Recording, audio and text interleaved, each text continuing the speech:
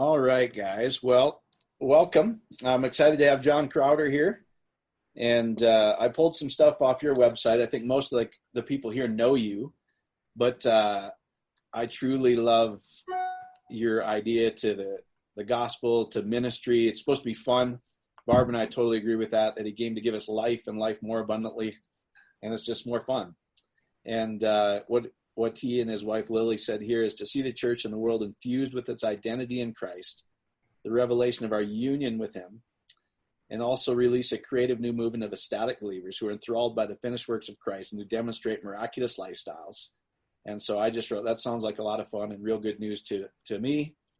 And so I just think whatever you want to share, whatever is burning in your heart, I totally agree that, maybe if you want to hit on some, what did the early church think about the gospel? What did the early church think about the miraculous? I think I'm like you. I personally think it's the same spirit. And miraculous is just another word for who we're designed to be. We're mirrored to be. We're above the natural, which is all supernatural is. And just share the good news. So that being said, just appreciate you jumping on, my friend. Here's John Crowder. Whatever you want to share. You got open mic night. Awesome. Thanks, Mike. Well, I appreciate it. Thanks for having me on here. And I've been encouraged to see what you guys are doing there. I think I told you just the other day, just amazing community that you guys are putting together there in Colorado. And it's also cool to see lots of friends and familiar faces on here with us tonight. So yeah, let's have some fun. Maybe just to give folks a little bit of background, when we first started doing ministry some years ago, I wrote a book called The New Mystics, and I had lots of supernatural church history in there and stuff that usually gets clinically removed from seminary textbooks. I mean, stories of guys literally floating off the ground and like crazy stuff that you just think is legend, even though a lot of this stuff has happened in recent times. And so, we were definitely plunged headlong into the whole charismatic stream. And I love the supernatural. I really do. Supernatural Christianity is normal Christianity. And we do see crazy stuff all the time. We see blind eyes opening, deaf ears opening, tumors falling off of bodies, weird stuff. I mean, I get bored. I like weird stuff, teeth growing in people's heads and gold teeth, silver teeth. We've seen fat shrink off of people's bodies. I mean, stuff that you can't make this up. Somebody's standing up there. They're not wearing their Spanx. They're not wearing their jeggings. and right in front of everybody, just they're holding their pants out to hear. So, I mean, we've seen crazy stuff. And this shouldn't befuddle us, right? I mean, praise God for movements today, like Bethel and these bigger, type of ministries that people are getting a revelation for the supernatural, like the supernatural is our portion. And I think, since the age of enlightenment, especially, and just this over focus on rationalism, and you look at liberal theology, for instance, I mean, the big thing is you write off all the miracles, anything that doesn't fit within that particular sort of Greco-rationalistic worldview. So this was a big focus of ours at the beginning. But at the same time, I had been really influenced by the Toronto Renewal back in the 90s, which, as you know, swept across every denomination. I mean, you had Lutherans and Methodists and you name it.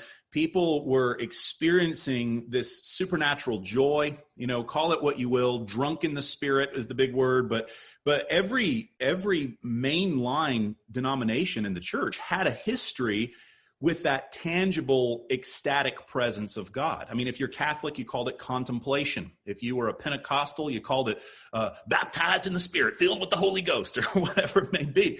So, but again, that sort of that.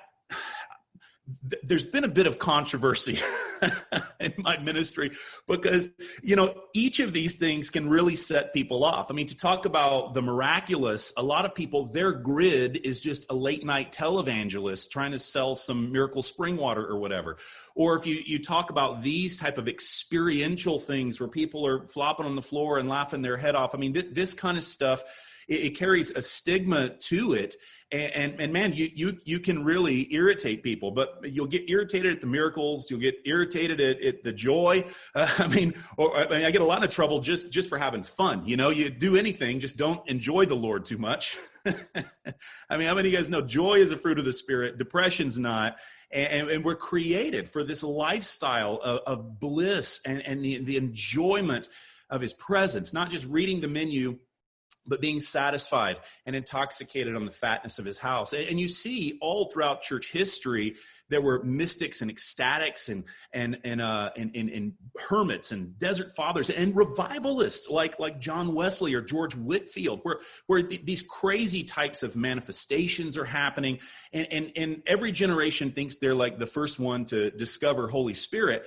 But as a matter of fact, there's always been throughout church history a flow of people experiencing this ecstatic tangibility of our union. And it's not just a theological proposition, but we actually can have a good time. And so this was something, for quite a number of years that sort of, I would say we sort of put people into genres or classifications in the church. And that was sort of the stripe that we were put under, is they're the ecstatic guys or the drunk guys or just the weirdos or whatever. Because, everywhere we went, we would see people cheering up, and that's great. And I understand we need to be careful of false joy, because it's just like Satan to want to go cheer up a bunch of Christians. So we always encourage people to use their discernment in the meetings. Discern your neighbor. Make sure they're laughing in the spirit and not in the flesh, right? I mean, my goodness, we're so wound up. And, we started doing this online seminary a while back, and one of the key words we were saying, drunken theology, right? Like we want happy theology. And one of the guys that we get on, I know he's a friend of yours, is C. Baxter Kruger, great guy. Baxter and I are great buddies. And he loves hanging out with me just because it irritates his theology buddies a lot of times. They're like, why do they have to call it drunken theology? He said, look, you don't understand. In their stream, drunken's not the dirty word. Theology is the dirty word. And so you have these streams, these charismatic streams, where people are wide open to the experience. They're wide open to the miraculous. They're wide open to just about anything. But you start to talk theology, and they think you went off the deep end. They all of a sudden you're religious because you used your brain or something. And one of the things that we started to realize is in these streams, you would have people just working so hard to access the supernatural, to try to work up a miracle. It was about killing off your flesh and, ascending and being some sort of, spirit man or whatever. And you got a lot of people trying to run a spiritual race. They don't know how to be part of the human race. And it weird. And I'm okay with weird, but I want good weird. I want Christological weird. I don't want a trip that throws everything back upon myself of what I got to do to access God or get more anointed or climb some hill as if I haven't already fully arrived in Jesus. And so we'd even see people come into the meetings that they were into the experience, this ecstatic joy that we're talking about. They were getting cheered up, but even then, they thought drinking in the spirit, they would turn that into a work. Like the weirder you got or the drunker you got, the closer you were getting to God. And I'm like, man, I'll flop on the floor with the best of you, but I'm not drinking to get closer to God. I'm feasting on a union that I already have. And so we realized that a big piece of the puzzle that was missing was, what I'd like to call the gospel of Jesus Christ. But again, to do any type of theology, to begin to talk about God, people are frustrated, and I understand. I mean, theology has been pimped out by religious minds for a long, long time. But a lot of people, they're like, what's the point? They've pitted it in their mind where theology versus experience. But the two were never to be pitted against one another, or head versus heart. But in the Greek, that's just one word. And so I get the frustration where people are like, look, it's just about everybody's own opinion. There's some truth to that. There are a lot of opinions out there. So the question is, how do we even begin to do theology? But it is important that we make an attempt, because everybody already has a theology. You can say, brother, I don't need theology. I just believe what the Bible says. Okay, well, you believe your interpretation of the Bible, which is your theology. Everybody has a theology. Theology is just our perspective of God. And you've got a happy one or you've got a crappy one. What we need is some theological Prozac. They used to call this good news for a reason in the early days. And Paul, he says, you know the truth. Now, that doesn't mean everybody's got their doctrine figured out, but the gospel is like this tuning fork in our heart that when we hear it, something resonates. It may irritate us, we may reject it, but somehow deep down we know it's true. And one of the things I am so grateful for in those early days of like experiencing the renewal stuff and all of that was just this concept of the Father's love, that the frequency of God is joy unspeakable and full of glory. And I'm not talking about just, the joy deep, deep, deep down in my heart. A lot of people, you've heard this before, brother, I've got joy, but it's not the same as happiness. Okay, so you've got the unhappy version of joy. You should let your face know about it every now and then. We need some good news. But how do we even begin to approach theology? Because this is extremely important. There's a lot of methodologies out there. For a lot of people, their theological starting point, when they start to talk about God, it begins with all these abstract principles, these concepts that they cobble together, and they'll absolutely use scripture. Of course, they're going to cobble it together from scripture, but they use these metaphysical concepts that we really don't even know what they are. You talk about God, well, God is holy. Do you even know what holy means? He's sovereign. What do you know about sovereignty? He's just. Are you kidding me? Our society knows nothing about justice. I don't care what side of the aisle you're on. He's all powerful. His wrath, his mercy, all these philosophical conceptual terms. Or you really want to get philosophical, you've got the big Greek omni words, right? Like he's omnipotent, omniscient, omnipresent. And we've got all these big things. And you guys, you've been to IKEA before. IKEA, where you get the really well-built furniture in a box. And it comes with the little aluminum Allen wrench, and so you remember you go to there, and it's Swedish, so you buy some shelf. It's usually when you were in your college dorm or whatever, and you get a good deal on this Swedish shelf. It's called a Bjorkendork or something. It's got the dots over the O's and the name, and you get this thing. And you start putting this together. And this is how most people do their theology. They've got their Bible, of course. It all starts here. And they've got their sections. And this is what we think about creation. And this is what we think about the law. And then we've got the prophets. And then you got a little section on Jesus and Christology. And then you've got a sanctification and all these things. And the end times. And we'll write 15 trillion books on the mark of the beast and all this kind of stuff. And they get all of these concepts. And they start putting together their Bjorkendork, and what they have is they build this God contraption, and they're trying to connect all the dots over these things, and then you got this thing, and what do we do? The next thing we do is we start breaking into camps, and you've got the Calvinists and Arminians and Presbyterians, Pentecostal, liberal, conservative, traditional, progressive, whatever it is, and everybody is building their Bjorkendork and their God apparatus. And then they go to war, because that's what you do, because my God apparatus is better than your God apparatus. And everybody claims to have a high ground of the truth. Everybody claims to, be founded on the Word of God. Well, for starters, this is not the Word of God. Jesus Christ is the Word of God. Now, these are words of God. Don't get me wrong, but you can kill a lot of people with this. And you see, once these guys all go to war together, against one another, what they don't realize is that, and I don't mean this in a good way, like church unity, but the problem is they're all actually in the same camp, okay? Because all of them, that little aluminum Allen wrench is their mind.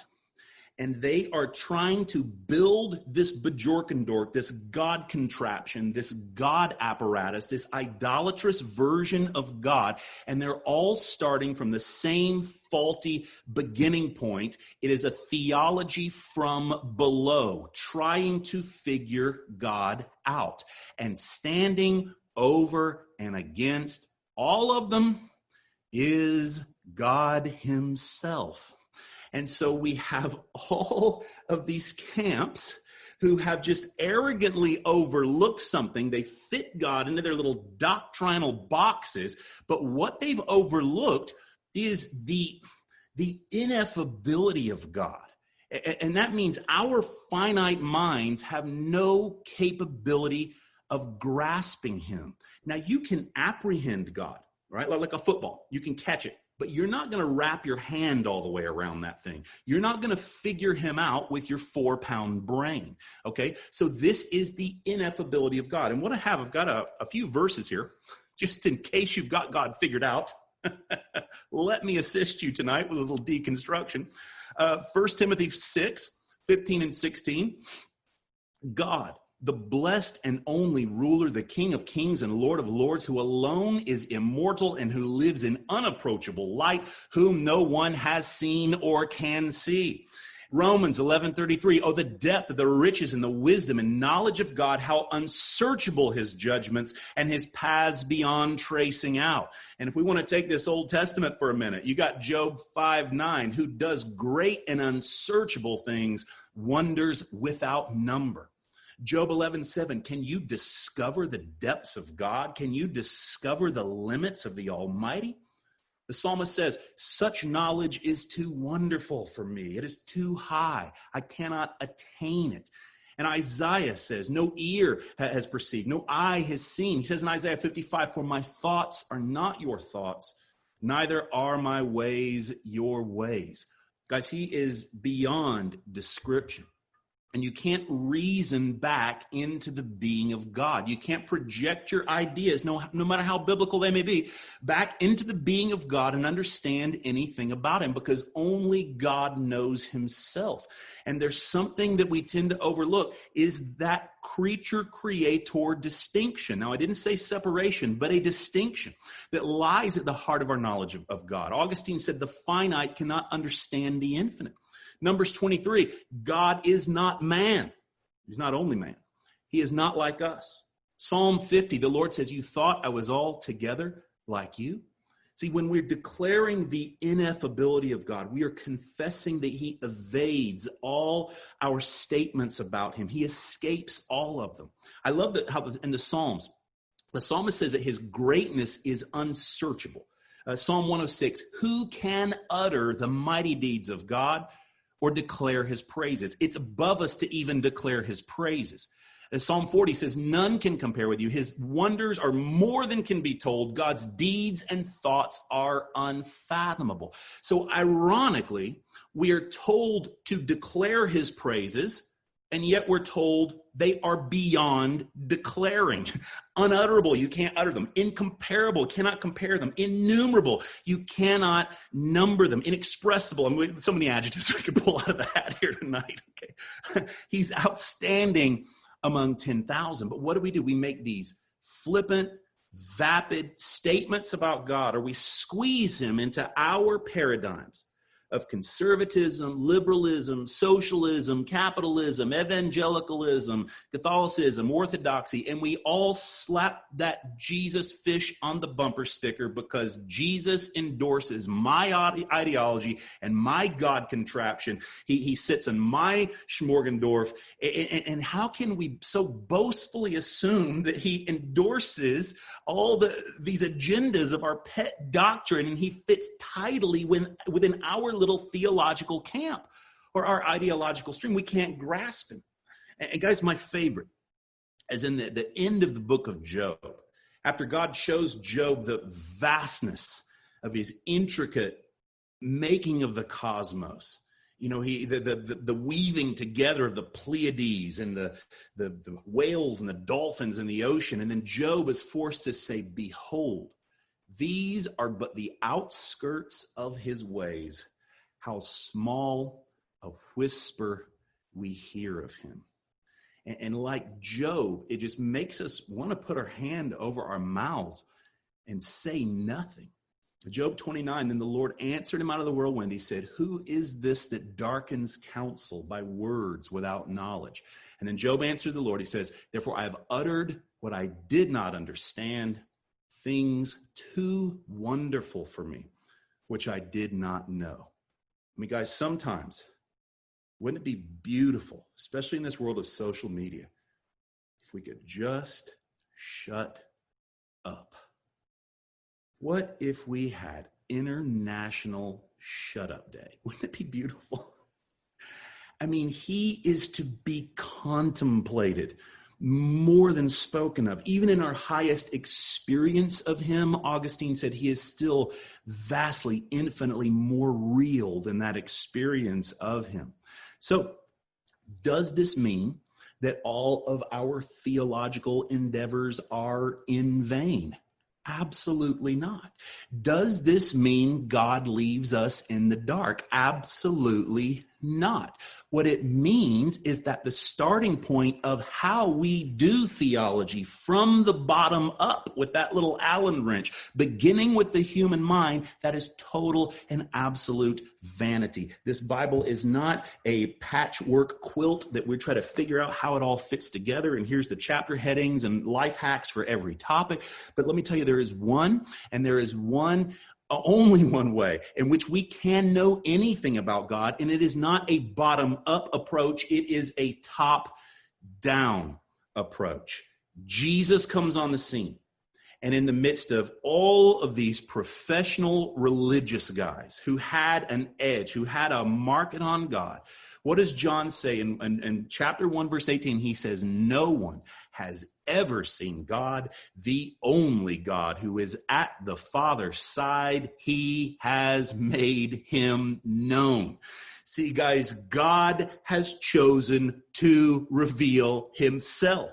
He has plainly published himself. He cannot be discovered. He is only self-revealing. He comes to us in flesh, in the person of Jesus Christ, to unveil the mystery of the ages, to enter into our humanity and disclose and lay bare the mystery in person. He couldn't just send an agent or a teacher or a guru or a prophet who could only know in part, who could only know in a fragmentary way. God had to come in person if he's going to communicate himself. And so Jesus did not just bring a message, he is the message. He didn't just bring a word, he is the word. The eternal mystery that could never be unfolded by the mind of man, but has definitively revealed himself in the person of Jesus Christ. So Jesus, he represents something radically different from that bottom-up approach, a God toward man motion of God himself come to reveal himself, not with a set of metaphysical ideas or scriptural life hacks, but he's revealed all there is to know in person. And one of the things he does is actually throws a monkey wrench into a lot of those abstract ideas that we had about him. For instance, how can you talk metaphysically about God's sovereignty? He's in charge of everything, and then end up blaming him for evil and sickness like our hyper-Calvinist brothers if Jesus comes healing the sick? And how do you talk abstractly about justice and holiness if Jesus comes forgiving sinners? Or letting hookers off scot-free, and turning the law on its head. We must begin all our talk and all of our knowledge about God with the person of Jesus Christ, not with humanistic logical concepts. There's only one way to do theology. He's come in person. Jesus Christ is perfect theology. And he himself, and we talk about love. That's a big one, right? God is love. God is, everybody says that. But Jesus Christ is the definition of the love of God, not the other way around, because there's a lot of definitions of love out there as well. So by beginning our understanding of God with the person of Jesus and then working out from there, with that foundation, we begin to realize he actually does give understanding, gives quite a lot of understanding. So this is important, guys, that we have to start here. And if we had this as our lens, our hermeneutic, that how do you interpret this? If Jesus Christ is our interpretive lens, if he really is the logos, if he is the reason, the logic, the science of God, if he is all that God is, the visible image of the invisible God, then everything in here is pointing to him as its ultimate end. I grew up as a kid in a very legalistic Pentecostal church. And you'd make a deal with God every now and then when you got in trouble. That's how it worked with a transactional God. You get caught smoking behind school or something like that when you're 11, and then you've got to make a deal with God to get you out of trouble. And so I'd make deals, and I had to read my Bible. I'll read 5 verses of the Bible, and you don't know how to read the Bible when you're 11 and still smoking cigarettes. And so you get to you start at the beginning. You start with in the beginning, Genesis chapter 1, and try to work your way through the year-long Bible reading program. Which, by the way, if you're doing that, horrible way to read the Bible. You won't make it. So I get by the time you get to Leviticus, it gets scary, man. There's fingers pointing at you. You better do this. You better do that. You didn't do this. You're going to hell. And I'm freaking out. But now, when I look at the scripture, it's everything is pointing to him. Everything is pointing to Jesus. He's the red heifer that they're looking for. He's the turtle dove. It's all Jesus, right? And so that hermeneutical lens, Jesus is not one chapter in the book. He is the telos, the end, the ultimate purpose, the aim of it all. The entire cosmos was created so that Christ would be born. It's all summed up in him. If he is the revelation of God, then God looks like Jesus. There's not some other God hiding behind Jesus' back, not some dark side of God that has to be appeased. God really is other-giving love. God really is in a good mood. That's great. I mean, look at his first miracle. Turned 600 liters of water into unfermented grape juice. Look at this. 600 liters of water into wine. That's his first miracle. Now imagine you're standing around. This is water, by the way. Lord, dear God, hear me tonight. Turn it into something better. But imagine this. You're just standing around, and here this guy, Jesus, comes on the scene, turns 600 liters of water into wine. I think I could hang out with a guy. I think I could follow a rabbi like that. I mean, it tells you something about the nature of God, right? He's in a good mood. So, when we look at Jesus as the blueprint of all that God is, as God in the flesh, well, we start to notice something else as well, because Jesus starts to introduce us to his Father. And we see this other character here, the Holy Spirit, and suddenly there is plurality in the being of God. So God is not alone. He's not some sourpuss, socially distancing guy who just doesn't want to hang out with everybody. But God actually has never been alone. And that solitary monad God that we think of as G-O-D, he's always been alone. And he doesn't care if you hang out with him or not. He doesn't care if you jump into the party or not, because he's always been alone, always will be alone. But when you see God as Trinity, well, it begins to change everything. And you see that God's primary nature is not even creator, but Father. See, you're not just some disposable trinket that he fashioned, but you're sons and daughters. And we see that emerging within our understanding of God by looking at Jesus, God's own self-revelation, not that abstract, solitary, nebulous, faceless God contraption smorgasbord that we made, that his Trinity, that he is persons in relation. It brings a love to light that is not so much just to be calculated and analyzed as to be received and to be enjoyed. And we see that God is not an impersonal force, but there is a diversity of persons in his very being, in which real communion takes place, and family, and an eternal party. And there is a party that's bouncing between Father, Son, and Spirit from the very dawn of creation. And we begin to realize this whole thing was about adoption. And we learn most definitively something about ourselves, that we were created in Christ for that same love relationship that exists between Father, Son, and Spirit, created for adoption, family, union. And therefore our relation in God is grounded foremost not in just knowing stuff about him, but our primary way of relating to him is in contemplation, an intimate participation of our whole being. Rooted even foremost in silence and listening than just speaking. I mean, like Peter on the mountaintop, he was trying to build his little tent from IKEA. Remember that? On the Mount of Ascension, preoccupied by making a little pup tent to fit God inside of a little doctrinal box. And he's like, Peter, just shut up. I love you, buddy, but close that yapper for a second. Listen to my son. We become recipients of God, not his architects. It's a lot of work to build God. We're not even his marketers here, trying to box him up in a nifty package. But the practice of his presence, the enjoyment of him, contemplation, feasting on that union is the highest aim of theology. And it should be the starting point, because this is relational theology, not just metaphysical or philosophical or intellectual. Okay? So Paul never said that we're going to fully understand the mystery. What he says is we have fellowship with the mystery. We have Mr. Mystic living inside of us. We're in union. There's intimacy. There's relationship, not just an accumulation of facts.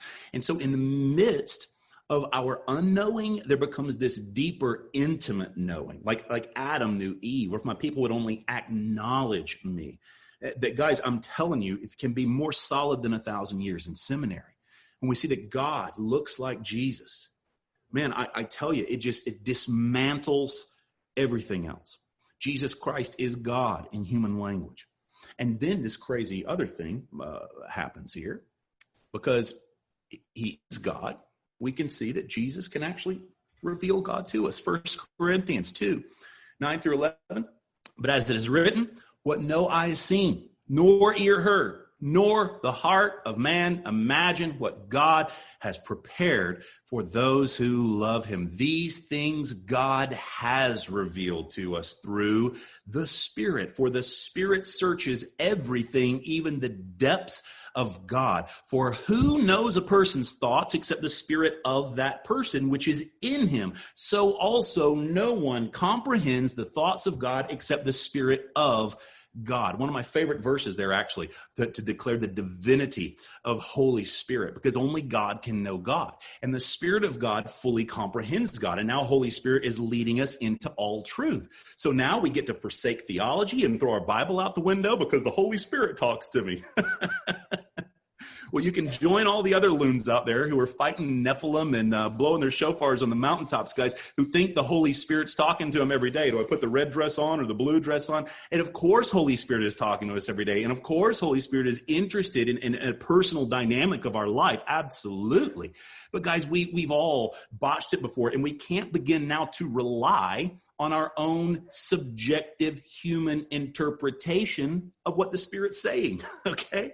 The Spirit, John always puts the ministry of the Spirit in a Christological context. The Spirit is always pointing us right to Jesus, testifying of Jesus. He will remind you of what I said. He will testify of me. What if Holy Spirit looks like Jesus? Wouldn't that be something?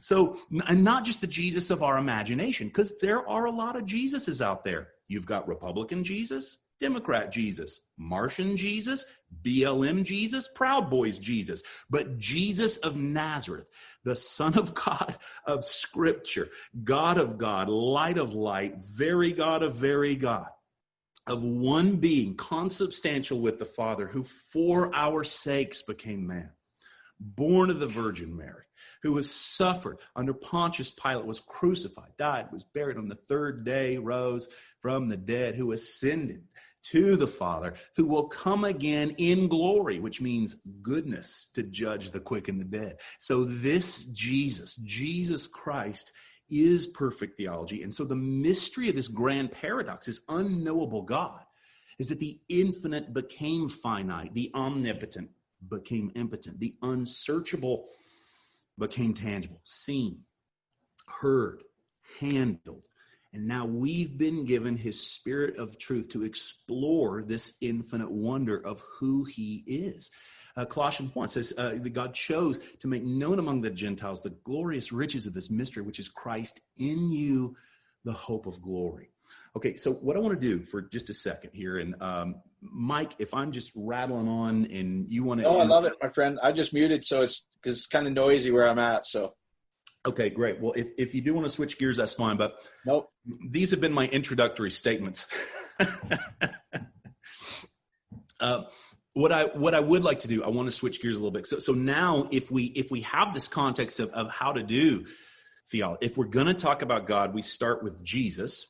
Jesus is not just one footnote in there. He's not one chapter in the book. It's all about him. Well, that radically changes everything we've known about the gospel. But because religion comes at us, and I'll tell you, religion comes at us in a lot of ways, but here in the Western world, as most of you guys know, the big lie is the lie of separation. It's the lie of dualism. God's over there, I'm over here. There's heaven, there's earth. There's the spirit realm, there's the material world. And these dualisms slip in everywhere. And the first one you see, this really big, well, there's two of them, equally big, a separation between Jesus and his Father, and a separation between you and Jesus Christ.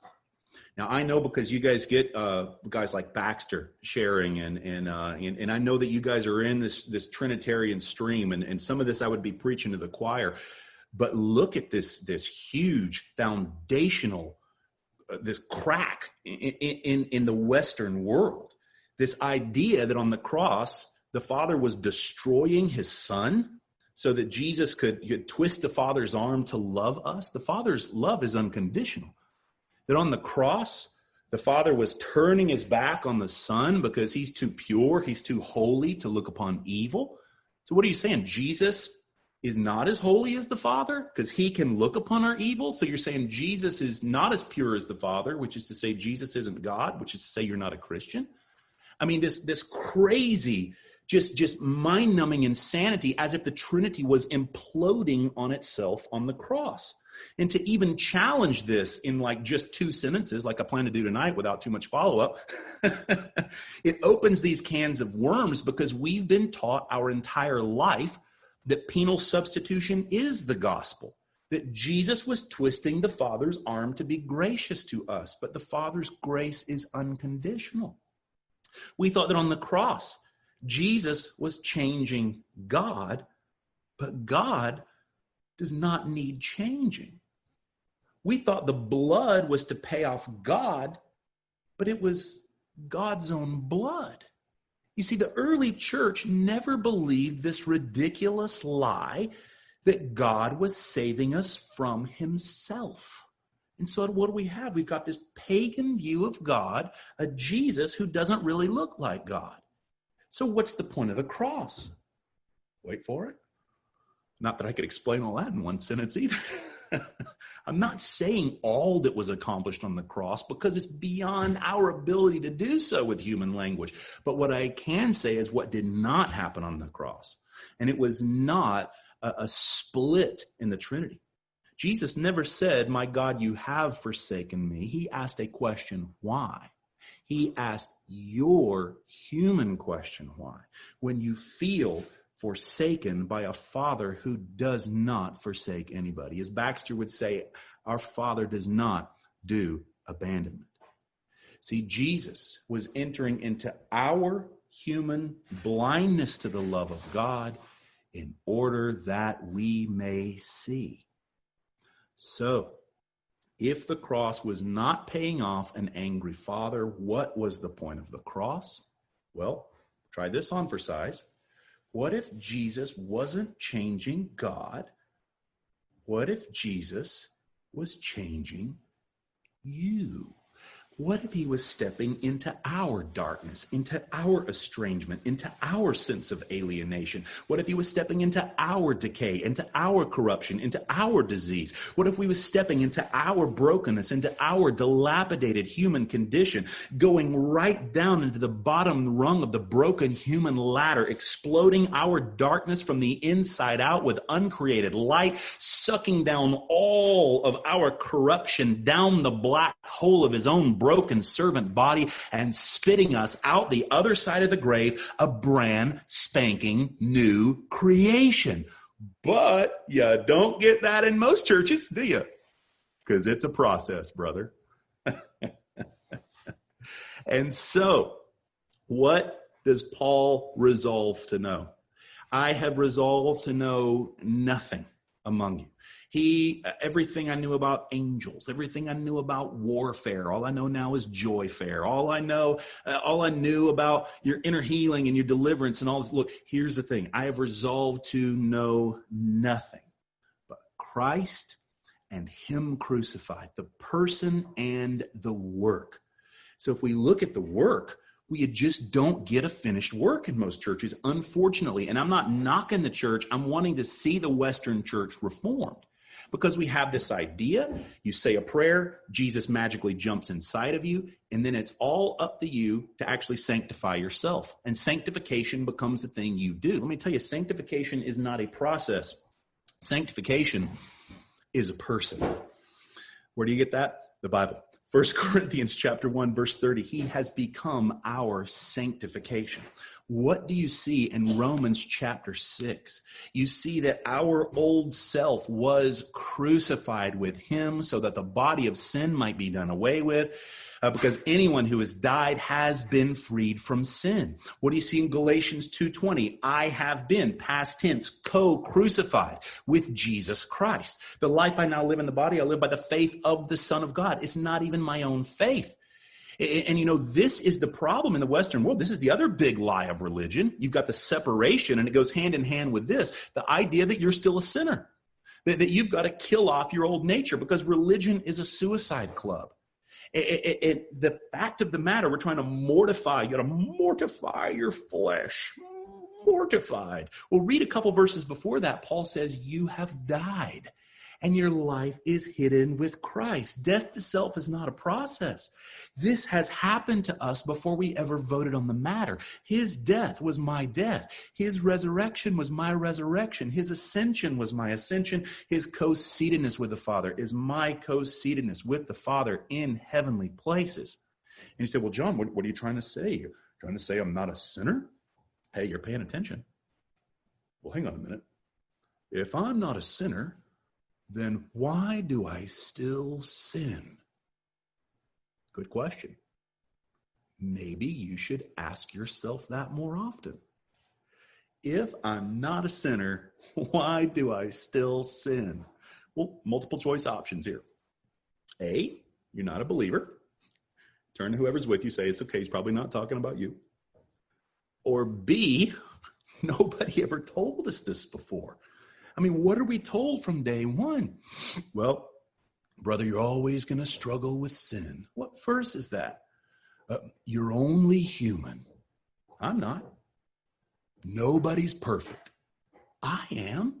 The new has come. The old is gone. Now, look, you mess up. You just confess it. Hey, I messed up. But that's still not dictating the truth of who you are.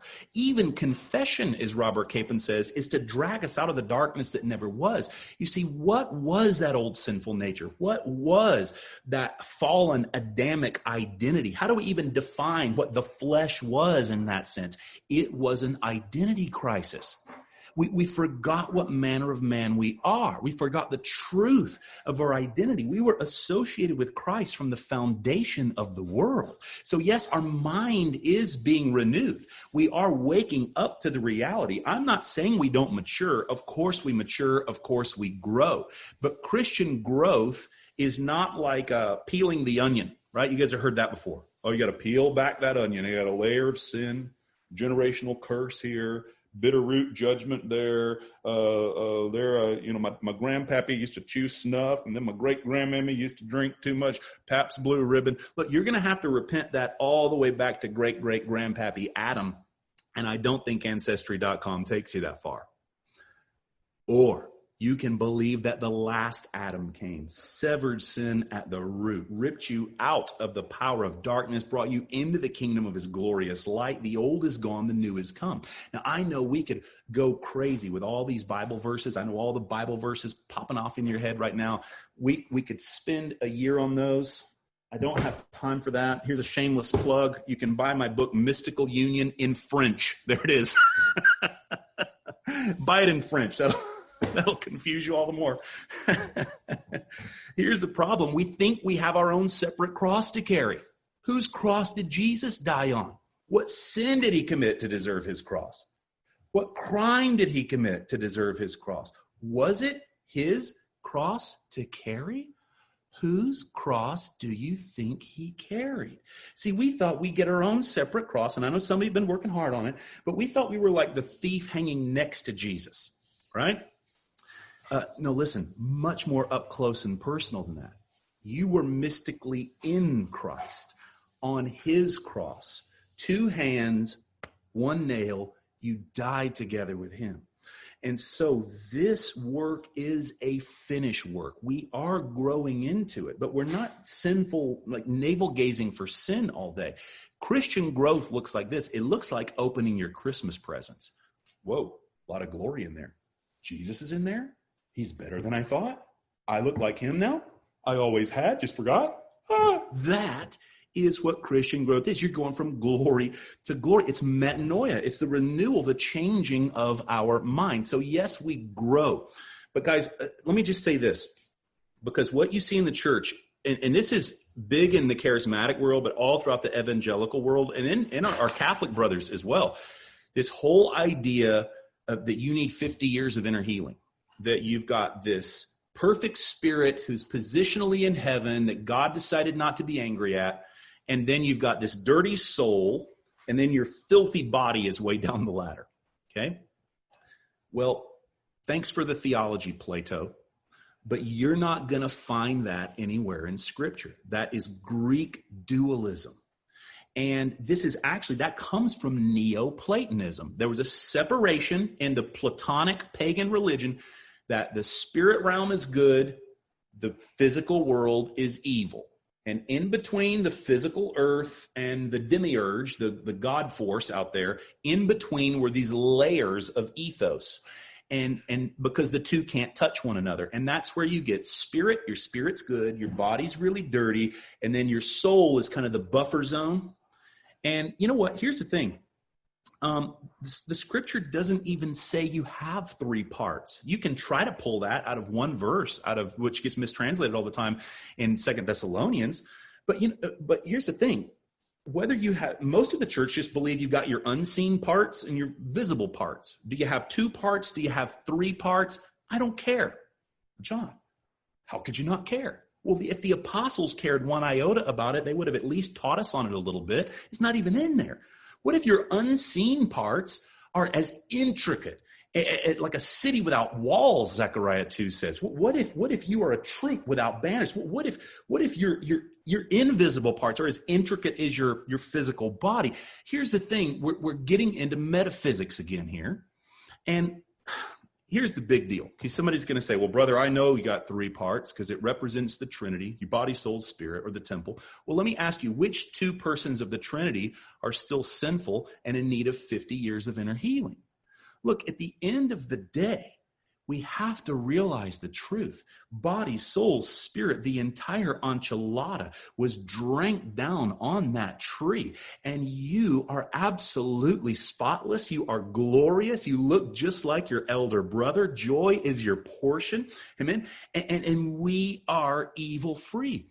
And this is, I know, a scandalous reality, but we haven't avoided scandal so far, have we? Sometimes we need to be scandalized. And let me say this, and we'll wind it down because I know we're almost at the end of the hour.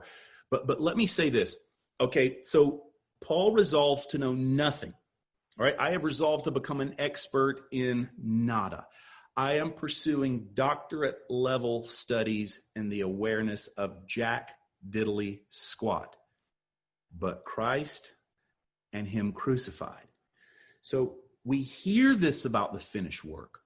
In part, we hear this about the saving act on the tree. But so often, this gets separated from the person, Christ and him crucified. Salvation is not just something that he accomplished on the tree, but something that he intrinsically is within his own incarnation. You see, within the incarnation of Jesus Christ, we are bound up in union with the last Adam. He fills everything in every way. It's not just that God was bound up in Jesus Christ, but in the incarnation, he bound the entire cosmos to himself. He has intrinsically bonded himself to every cell, every atom, every fiber, every blade of grass, every distant star in the universe, the divine and human.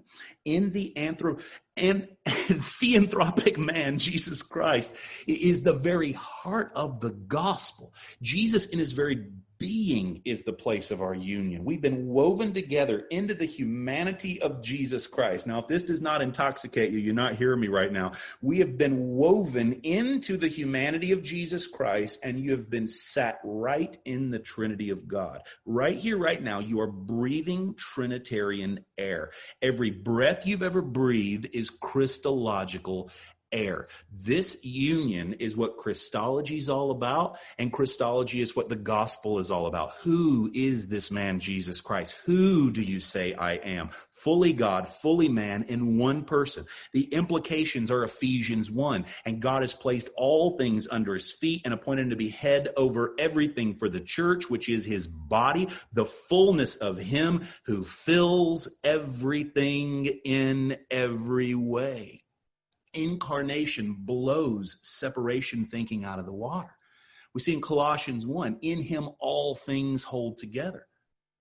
And this is where Paul can go to the pagans in Acts 17 and say to the pagans, in him we live and move and have our being.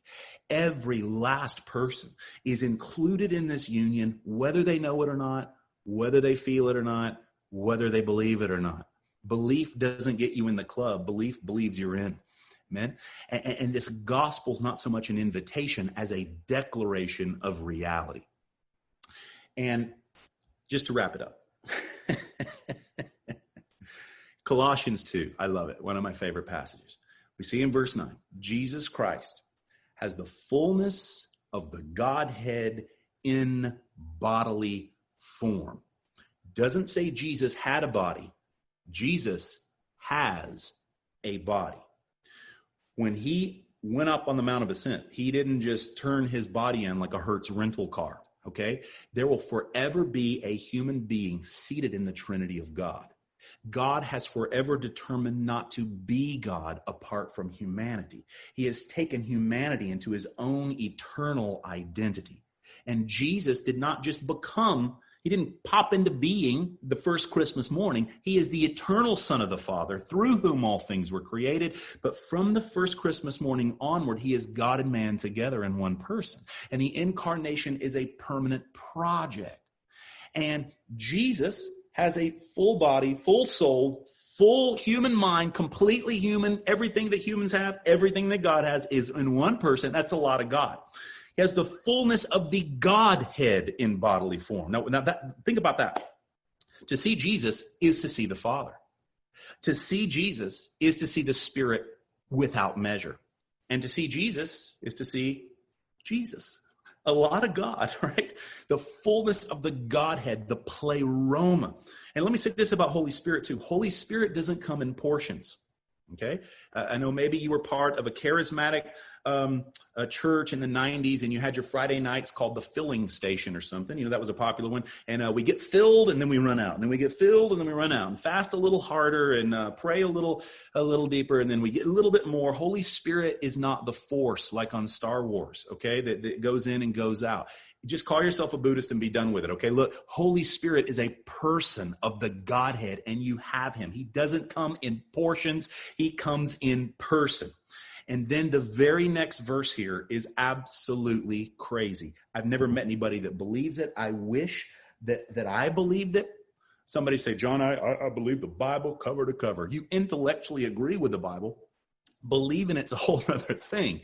Okay, what does the next verse say? It says, now, by your union with him, you are full of it. That's a lot of God. That means you have Jesus. You have the Spirit without measure. You have the Father of lights who whispered the cosmos into existence. And where does he live? In your belly. You are squirting God out the soles of your shoes, dripping it out your eyeballs. You could not fit one more drop of God inside of you. Now, if you come from a charismatic background, I know what you're thinking. Well, John, brother, that's my religious guy voice from the South. Brother, you claim to have the fullness of God. You got to press in for the fullness of God. Well, how long is that going to take you to press in for the fullness of God? How far along are you? 3%? 14.8% of the fullness of God? We say, well, I don't feel like I have the fullness of God. What is that supposed to feel like? To have a nuclear reactor in your belly. Your emotions and feelings cannot even wrap themselves around this infinite reality. No more than your 4-pound brain can figure him out, but it's still reality. Amen? So what this does, the incarnation of Jesus, having the fullness of the Godhead. Now look, Jesus is not the Father. Quick free lesson on the Trinity. Jesus is not the Father. The Father is not the Son. The Spirit is neither the Father nor the Son. Jesus is God. The Father is God. The Spirit is God. There are not three gods. There is one God in three persons. John, I don't understand that. Welcome to the club. The mystery of the Trinity. Amen.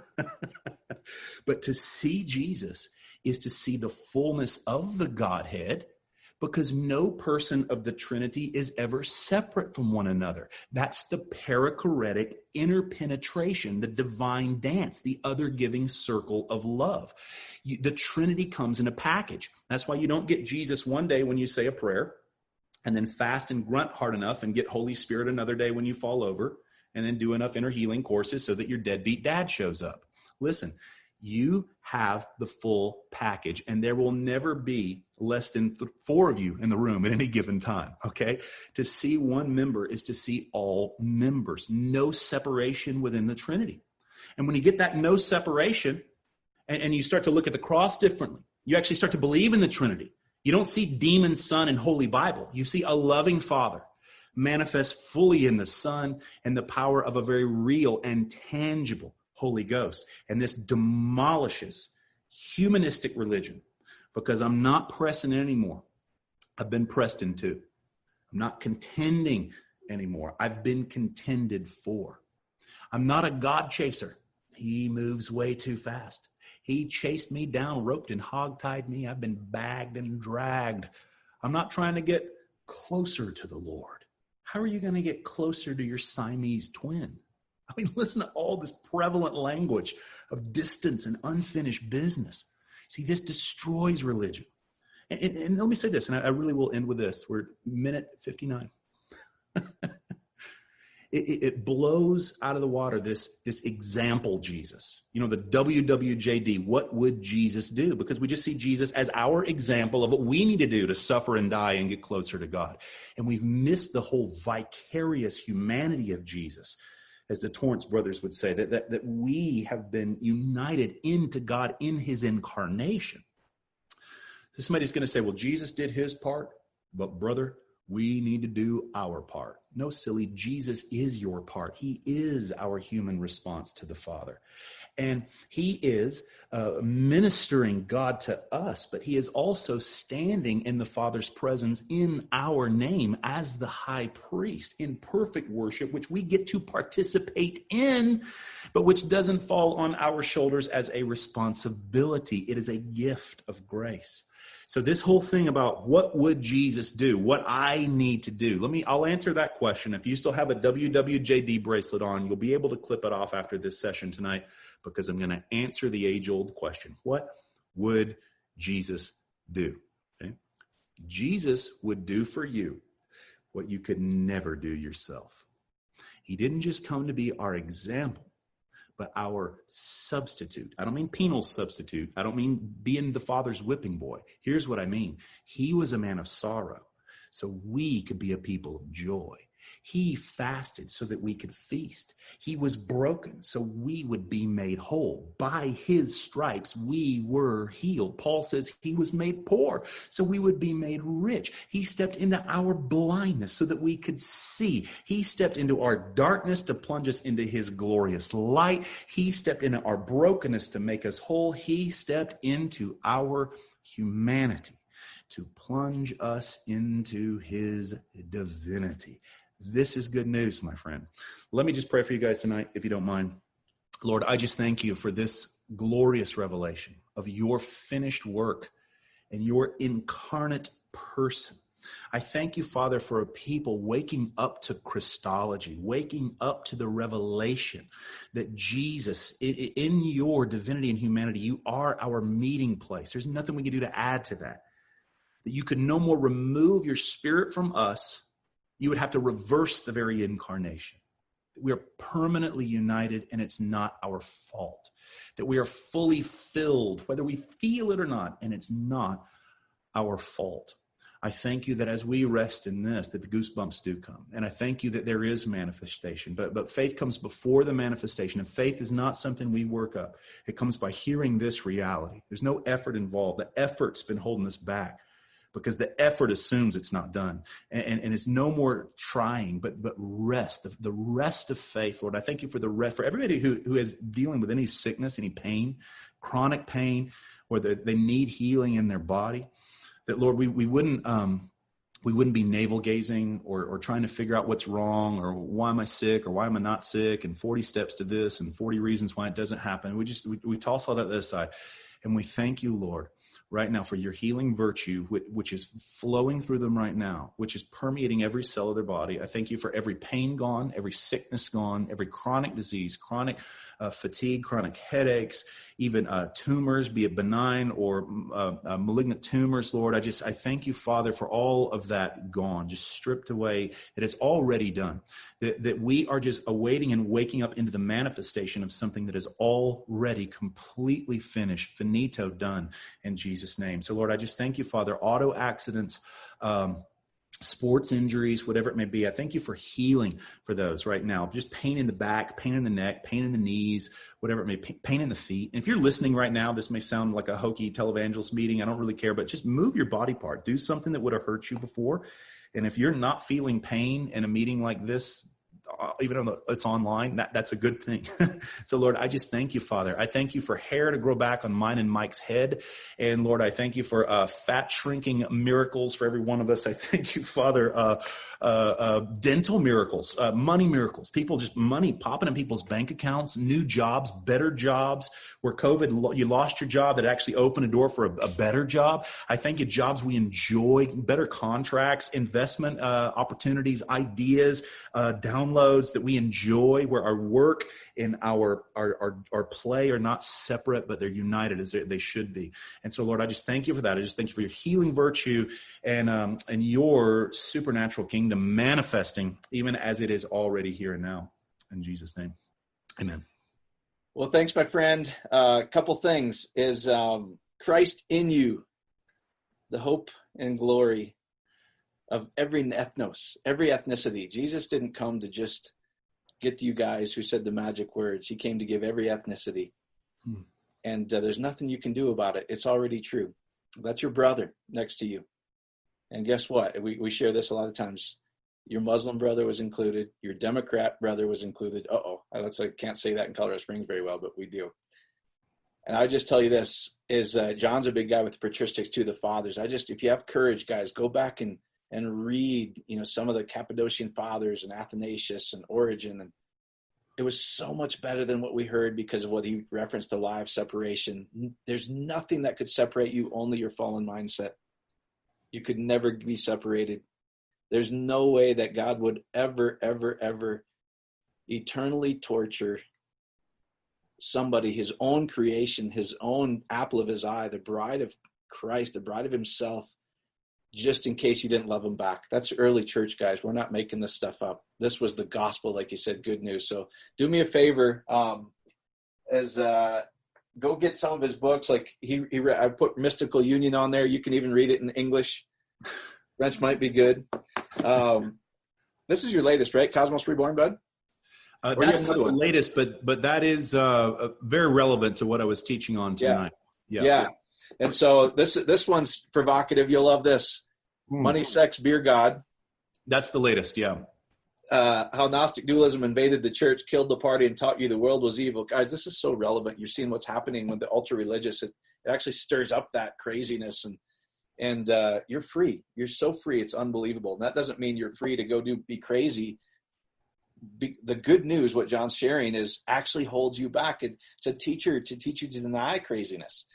And in a bad sense is what I'm saying. So I would just ask you to do this, guys, is if you go to freedomministries.org, freedomministries.org, not live, where we sent you tonight, is I would just thank you if you donate on there and just put John Crowder in there. We're going to send him a nice thank you. But this gospel the true gospel has to be taught to people like never before. And so I would just thank you up front if you're willing to do that, if it impacted you to go do that. So anyway, love you, my friend. Appreciate you. Thanks for having the guts to share the truly good news, not the good news. Yeah, but. Thank you very much, Mike. It's been fun. I appreciate you inviting me on here. We'll have to do it again sometime for sure. Yeah, amen. So what we do is we'll let you go just because I know you got to be with family, but we usually hang out and stick around a little bit and chat about some of the things we just heard. And so anyway, love and appreciate you, my friend. Say hi to your family. Okay. Thanks a bunch, Mike. All right. See you, buddy. All right. Bye-bye.